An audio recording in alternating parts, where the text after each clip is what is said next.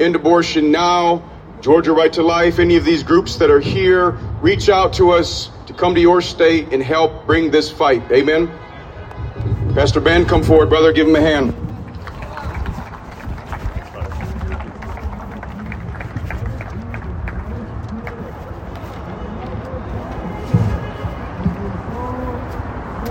We're here today for one reason. The wicked in his pride persecutes the poor. God, who said that in Psalm 10, he concluded that psalm by saying this: the Lord is king forever and ever. The nations have perished out of his land. Lord, you have heard the desire of the humble. You will prepare their heart. You will cause your ear to hear, to do justice to the fatherless and the oppressed, that the man of earth may oppress no more. I stand here today with all those who have their trust in Christ Jesus and him alone, to bear witness to Jesus Christ and give testimony to all that hear these words today, that there is one living and true God. His name is Jesus Christ. The Lord our God is one. He eternally exists in three persons: Father, Son, and Holy Spirit. In the fullness of time, the Son of Man, the Son of God, came into the world, took on flesh by taking to himself a true body and a reasonable soul, and he came to this world of sinners that he might dwell among us, and that he might suffer among us, and that he might die on that cross. But I don't come here today as a witness of some dead man of history. I come to bear witness that Jesus Christ, who died on that cross, did not stay under the power of death, but he who had power to lay down his life had power to take it up again, and he did it. Christ Jesus arose. Therefore, God forbid this morning that I should come to you and boast in anything else than in the cross of the Lord Jesus Christ, by which the world has died to me and I to the world. I stand here as a witness that every word that proceeds from the mouth of God is good, is right, is perfect. That the 66 books of the Old and New Testament are the very word of God, converting the sinner. The testimony of the Lord is sure, making wise the simple. Therefore I stand as a witness with all of you that profess the name of Jesus Christ, that indeed today children are still a heritage from the Lord. The fruit of the womb is still his reward. God still knows each child that he has formed in the womb, and he has said they are very good, made in his image. He calls out to us from his word today, let them live that they may serve me. Amen. Yet man in his sin and hatred of God, hatred of what is good, he looks about at what God calls a blessing, and he declares it to be a curse. He exchanges darkness for light and light for darkness, good for evil and evil for good, truth for lies, and lies for truth. His mouth is an open sepulchre. On his lips is the poison of snakes. In just over 50 years in this country alone, by his wickedness, man has slaughtered more than 65 million innocent children without mercy. He tells himself God doesn't see. He tells himself God doesn't hear. He tells himself God doesn't care. But God does see.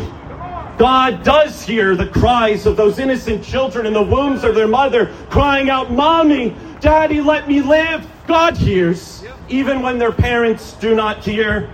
God sees the wickedness of men, and God, who sees their slaughter, he will surely exact revenge on those who continue in their sin. For the wages of sin is still death. The wages of your sin, my sin today, no matter how small we think it is, the wages of that sin deserves eternity in hellfire forever. That place where Jesus said, the fire is never quenched, the worm never dies, its end is bottomless, it is weeping, gnashing of teeth for all eternity. That's what every sin deserves. And that's what every sinner will receive if they do not come to the Lord Jesus Christ today. Oh, wretched men that we are gathered here. Who can deliver us from this body of sin? Thanks be to God that there is one which can deliver. It is him of whom we have been speaking of today. It is Jesus the Lord, of whom I am not ashamed to declare him unto you. For he is both Lord and Christ. the Savior of sinners.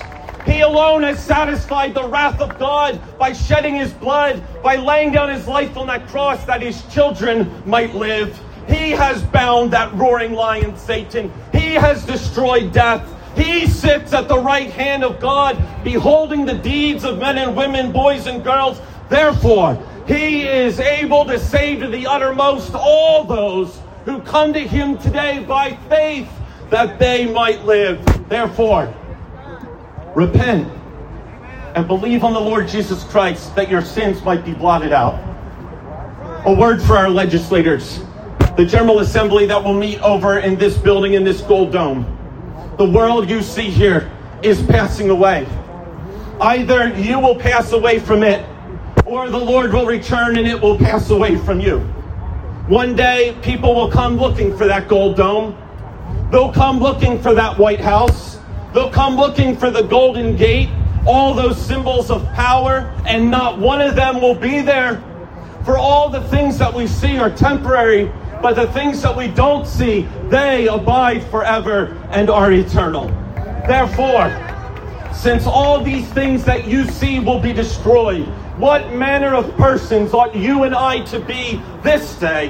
What manner of laws ought we to pass this day? Whom should we fear? Do not fear man. He's here today. Like the grass, he's cut down tomorrow. Do not fear those who would threaten violence, who could even kill the body. Fear the Lord.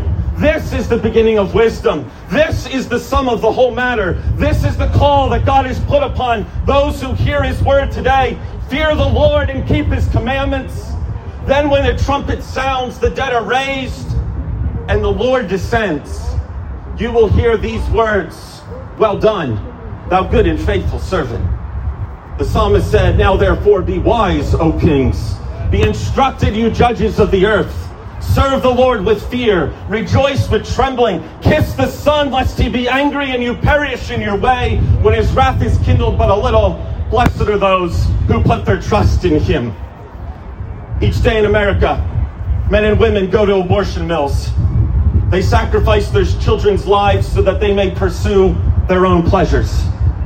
Against this great abomination comes this great love, that Jesus Christ, the King of glory, freely offered his own life as a blood sacrifice on the cross, so that his children might not die, but that his children might live and live forevermore. Therefore, everyone who believes in this Savior will not perish, but have everlasting life. Can God even save the mother who has had 3 abortions? Can God save the father who's brought 4 different women to murder 4 different of his children? Can God save the abortionist? Can God save that far-left legislator who for his whole career has been promoting the death of innocent children?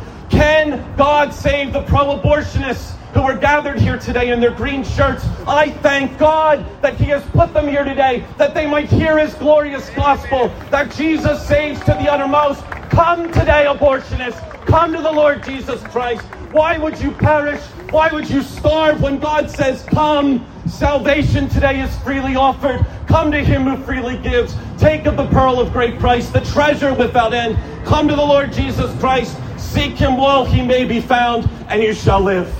That's the gospel that we preach. That's the only hope that I have in this life, or that is to come. That Jesus Christ has died on the cross for my sins, and he who died, he lives forevermore. So repent. Repent, Georgia. Repent, the United States of America. Repent, unfaithful churches. Believe. Hear the word of God as it goes forth today.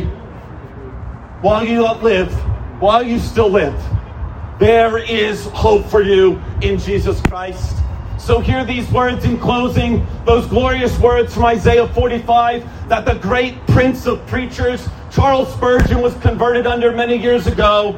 Look to me, all ends of the earth, and be saved, for I am God, and there is no other. Oh Lord our God, pity the nations, constrain the earth to hear. Send thy victorious word abroad, and bring the strangers home. Amen.